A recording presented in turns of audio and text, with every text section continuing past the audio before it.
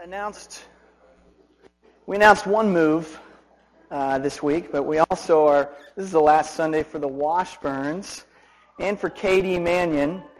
They are both moving on Tuesday, going separate ways. The Washburns to Michigan to start over there, and Katie for her freshman year of college in Manhattan.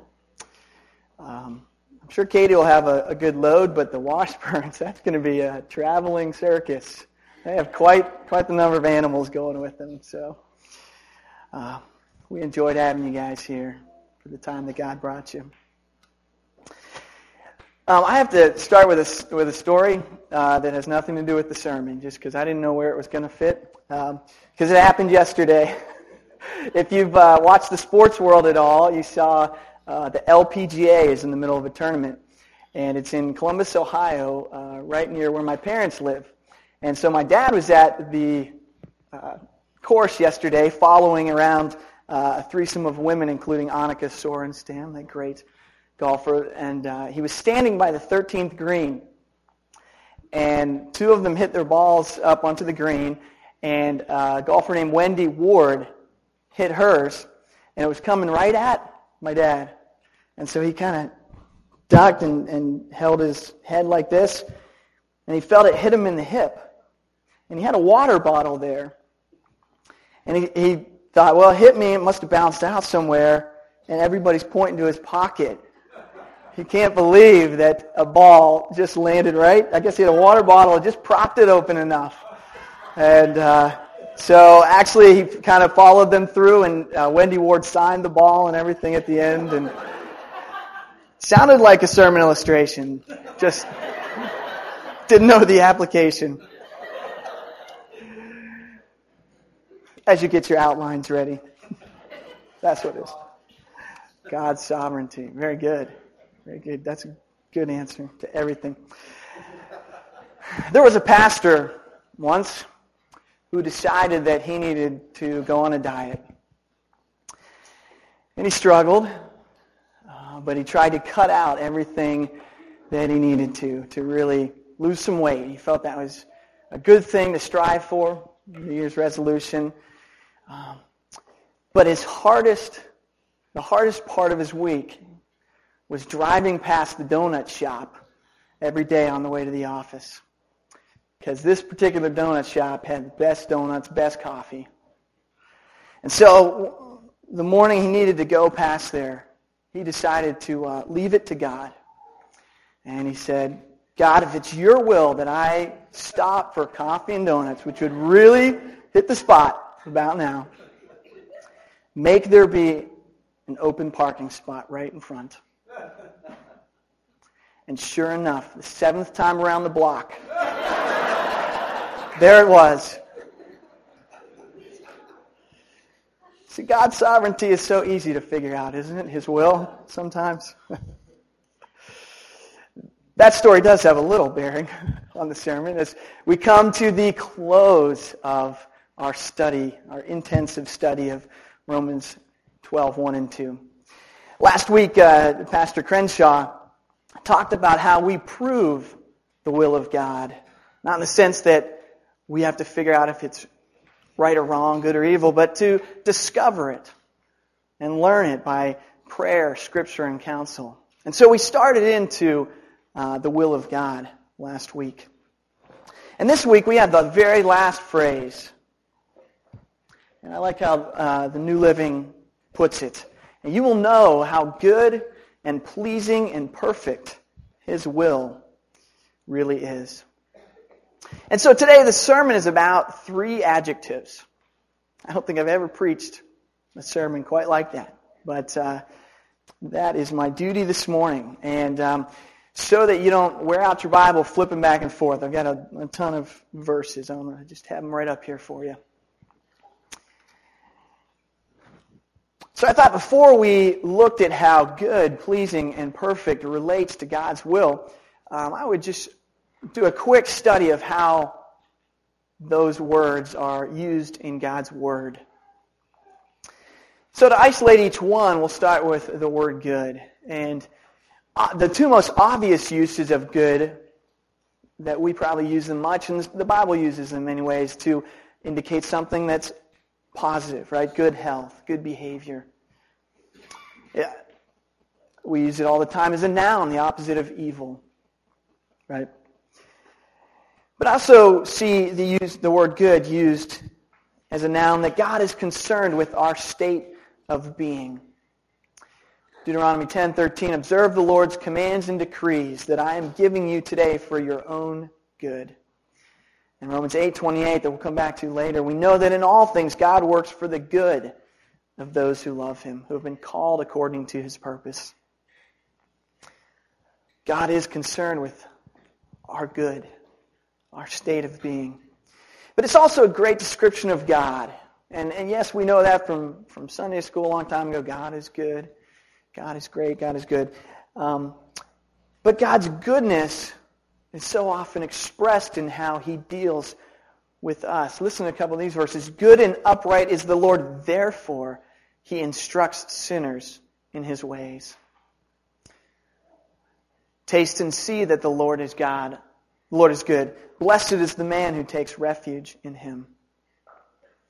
And so we see it's not just the Lord is good, but His goodness spills out and He brings in, He does good to His people. In Mark 10:18, when the teacher of the law the rich young ruler, asks Jesus, good teacher, what must I do to inherit eternal life? Jesus answers, why do you call me good? No one is good except God alone. He turns the man's words into a profession of faith. The word pleasing is used many different ways in the Scriptures. And I think it's important for us to think through what pleases God. We know that worship pleases God. Our actions please God. Psalm 69 says, I will praise God's name in song and glorify Him with thanksgiving. This will please the Lord more than an ox, more than a bull with its horns and hoofs. Our faith, our attitudes as we come to the Lord please Him. We know this from Hebrews 11. Without faith it is impossible to please God. Because anyone who comes to Him must believe that He exists and that He rewards those who earnestly seek Him. Other attitudes and actions we have are fear and hope. As the Psalm 147 tells us, His pleasure is not in the strength of the horse, nor His delight in the legs of a man. The Lord delights in those who fear Him, who put their hope in His unfailing love.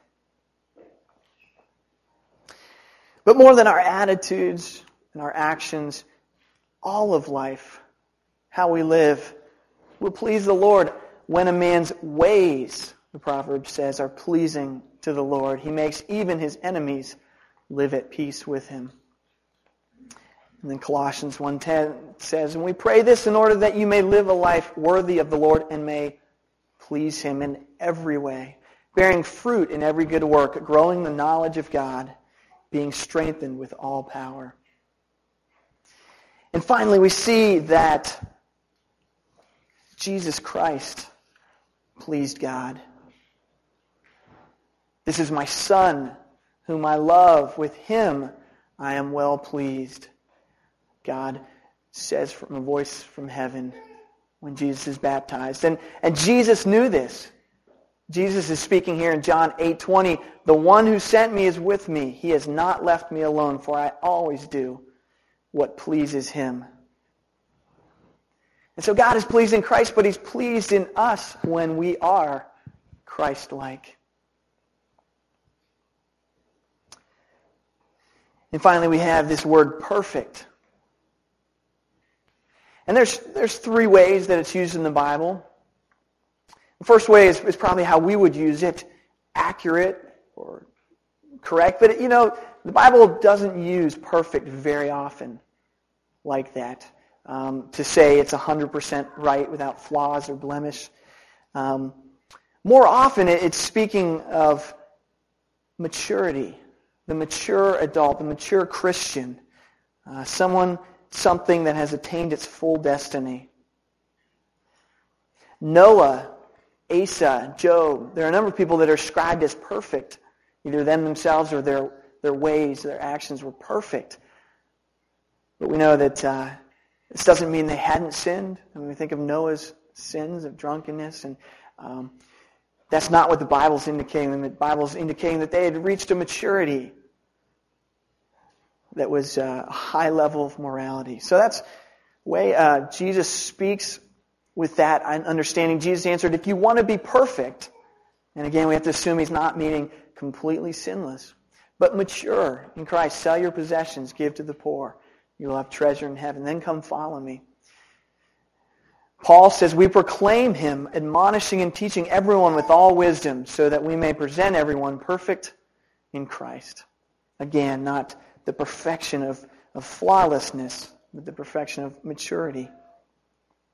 Our hearts and emotions can achieve this maturity, this perfection. As 1 Chronicles 28 is, my son Solomon acknowledged the God of your father and serve him with a perfect heart. There is no fear in love, but perfect love drives out fear. And really, I think only when it applies to God do we see that perfect means flawless. As for God, his way is perfect. The word of the Lord is flawless. So we've flown through some verses, some understanding of these three words, but now let's talk about God's will. And this is a good segue verse, actually, because the first understanding of God's will that I want to get to, I'm going to use the same categories that Dave Crenshaw introduced last week. And one of them that he said is God's moral will. And he defined that as God's will as shown in the commands of Scripture. And you think of the last will and testament that you would write out, that someone would leave when they died. What is that? That's indicating what their desire is, what they want to happen. Right? And so God's will can be seen in this idea that God left his commands in the Scriptures. Not because he's dead, but because he's alive.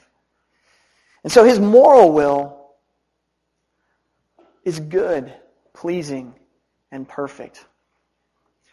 Now, most Reformed people, and probably most evangelicals, hopefully, would agree with the doctrine of inerrancy. I hope that we're familiar with that term, inerrant, not in error, that the Word of God, technically in its original drafts, but the idea that God's Word has no error, and so it is perfect. So I don't think we have a struggle with that. Maybe if you don't agree with inerrancy, Dave would be happy to talk to you about it. Recommend some books.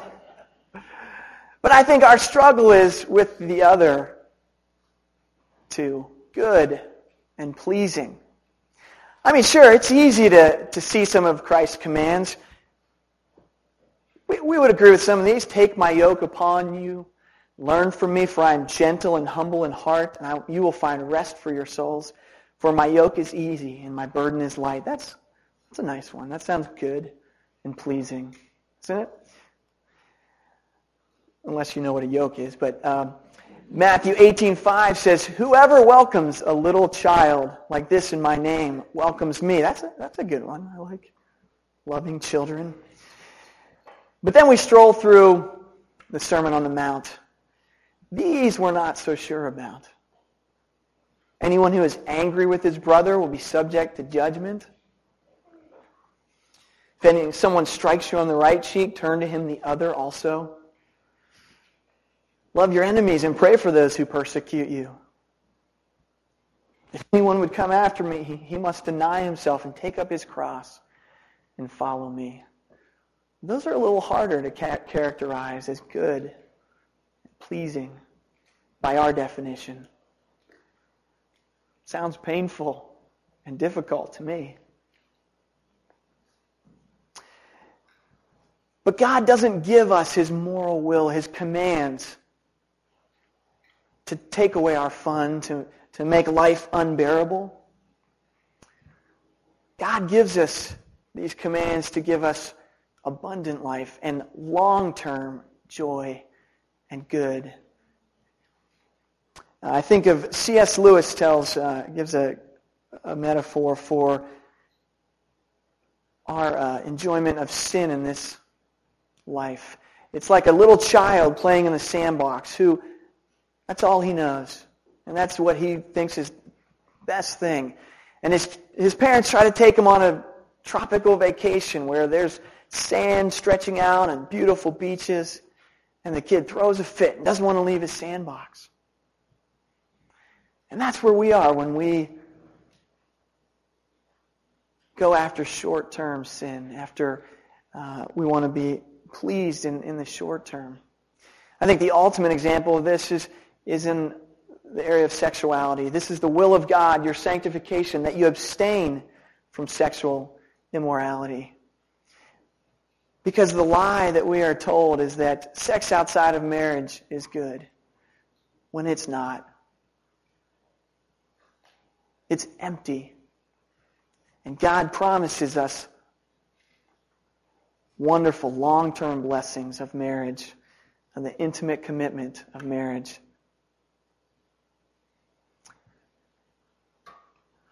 And so here we are looking at these commands of Scripture. Are they good, pleasing, and perfect? Maybe not by our definition.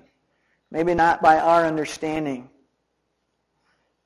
But we know that God's commands are good, for our good, and for our ultimate pleasure and perfection and maturing.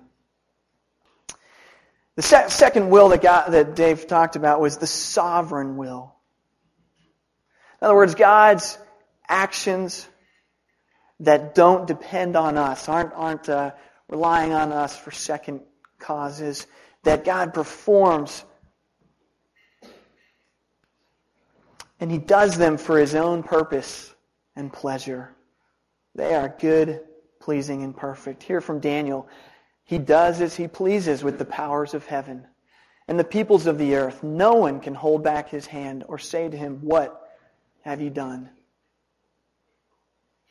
When God purposes something, it comes to pass. You think of the bookends of human existence. Creation. As God created each day and saw that it was good. Final judgment and the ushering in of the new heavens and the new earth. We know that will be good and great. And all of God's acts in between are good, pleasing, and perfect because He uses them for His own plans, His own purposes, and His own pleasure. I think that probably the hardest part of God's sovereign will that we have is with the ideas of election and reprobation. I want to throw out complicated terms with you, so let me, just an easy definition would be election. Let's consider all of humanity in front of us, and everyone, the Bible says, is sinned and headed to hell. Election says that God reaches down and saves some and says, "No, I'm going to save you. I'm going to sanctify you, glorify you through my Son." Reprobation is the other part of that God doesn't save others. And I promise you that whether someone believes those two theological truths or not, now, when they were first introduced, and maybe that's happening to you right now, when they were first introduced, that doesn't sound good. That doesn't sound right or fair. And yet, I guess the question is, how God-centered is your theology? Is because if God runs the universe to please man and to glorify man, then those don't sound like good, pleasing, or perfect things. But if God runs the universe to glorify Himself, and man is there to bring honor to God, then I think God is free to do as He chooses for His plans, for His purposes.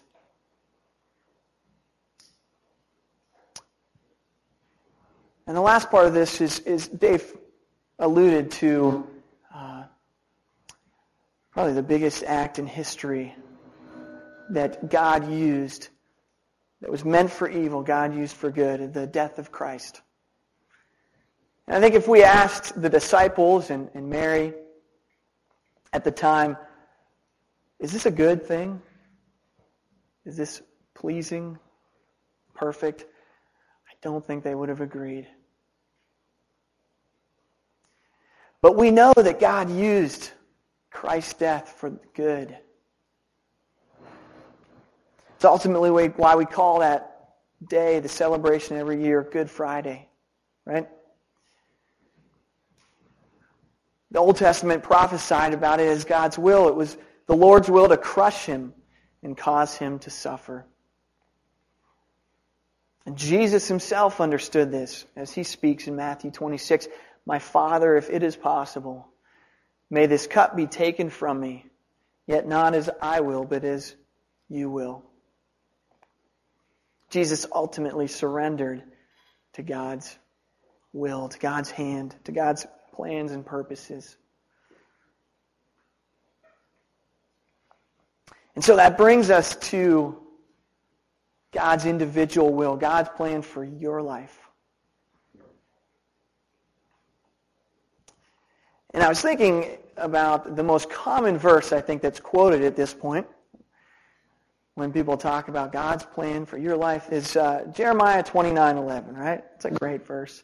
"For I know the plans I have for you, declares the Lord.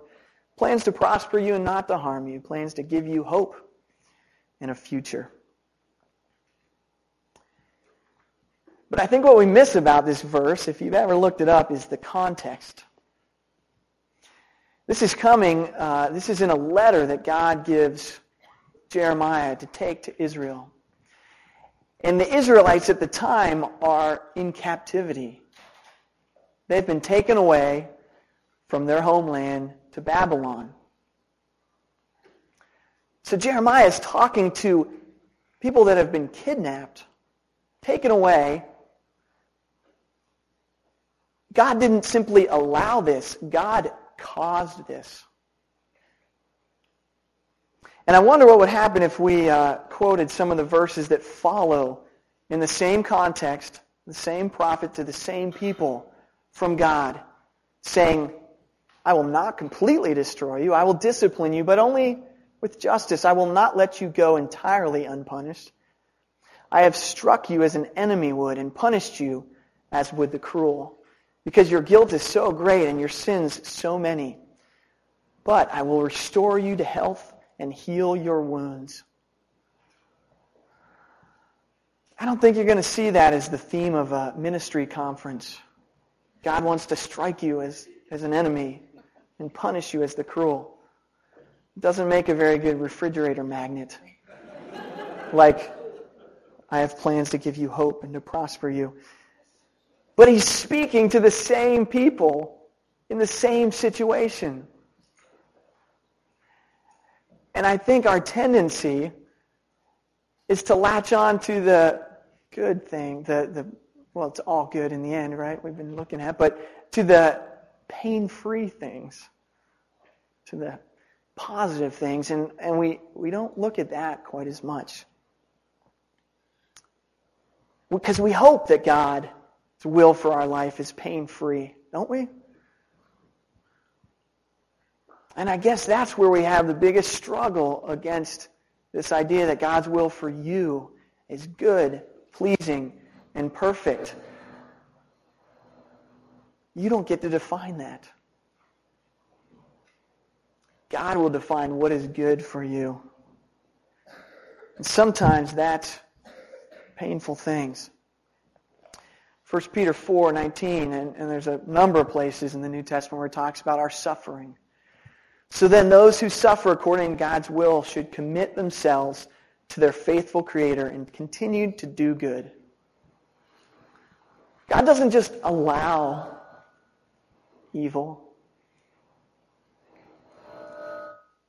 He doesn't cause it in the sense of making us. This gets into a very technical discussion, but it is often God's will that we suffer. Sometimes, as with the Israelites, we've deserved it sometimes, and it's a direct response and punishment. Sometimes it's for our refining. Sometimes it's for others' sake. You may not understand this side of heaven. And so I guess the question really is, to go back to Romans 8:28, is do we really believe that in all things God works for the good of those who love Him, who have been called according to His purpose? You see, I think it's very easy for me to look at my life and say, my marriage is good, pleasing, and perfect. Thank you, Lord. My kids are wonderful. Thank you, God. Great job, great house, all these things. But as I look back, maybe my family was in a bad car accident that almost killed my mom when I was 4. How do I see that? Was that a good, pleasing, and perfect thing? Very difficult first job I had right out of college. Teaching English was probably a low point of my life. Just feeling like a failure at that. How do I see that? Is that good, pleasing, and perfect? What is there in your life that you can't see as good, pleasing, and perfect? I had a friend in middle school. His name was Eric. And I talked him into coming to youth group with me. And so he started attending our youth ministry, going on retreats. And he got saved that year. He became a Christian, started growing in his faith. It was so exciting to see him.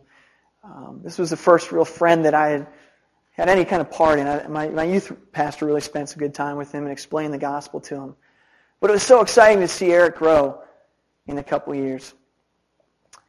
But he got his driver's license and was out one night. He hadn't been drinking or anything, but he was in the left lane, and an 18-wheeler, I guess, was coming on the other side, and one of the wheels came off. Came across the median, smashed through his car, turned around a few times and tried to stop. Eric was paralyzed from the neck down. And I remember asking God, I remember just really wrestling with that. Because at the time I thought, God, isn't this what you do to non-Christians? Isn't this either punishment or a way to get their attention, to make them come to you? You know, Eric was trying to follow you, trying to serve you. But I found out years later, my youth minister, Dan, stayed in touch with him. And Eric had really come to terms with what happened to him, I think a lot easier than I had. And he saw that it was part of God's will for his life. Many of us know the story of Johnny Erickson Tada, who, when she was a teenager, was in a diving accident. Thought the water was a little deeper than it was paralyzed as well. And I know that she struggled with why, as we all would. But now she speaks to thousands and thousands of people at conferences. And she lifts her arms as high as she can and shouts, "This is the prison where God set me free." And what she means is that the pain and limitation and frustration brought on by her disability threw her back on God in such a way that she discovered what true freedom in life is all about. It's not about arms and legs and skiing and jogging. It's about forgiveness and hope and love. Meaning and eternal life. It's about knowing that God is for you and not against you, even in suffering. God places things in our lives that don't seem good, pleasing, or perfect, but are used for God's purposes. Therefore, they are good, pleasing, and perfect. May we strive for renewed minds so that we can understand that and accept that. And I'm going to finish awfully early, but that's all right. Let's stand for our closing song and prayer.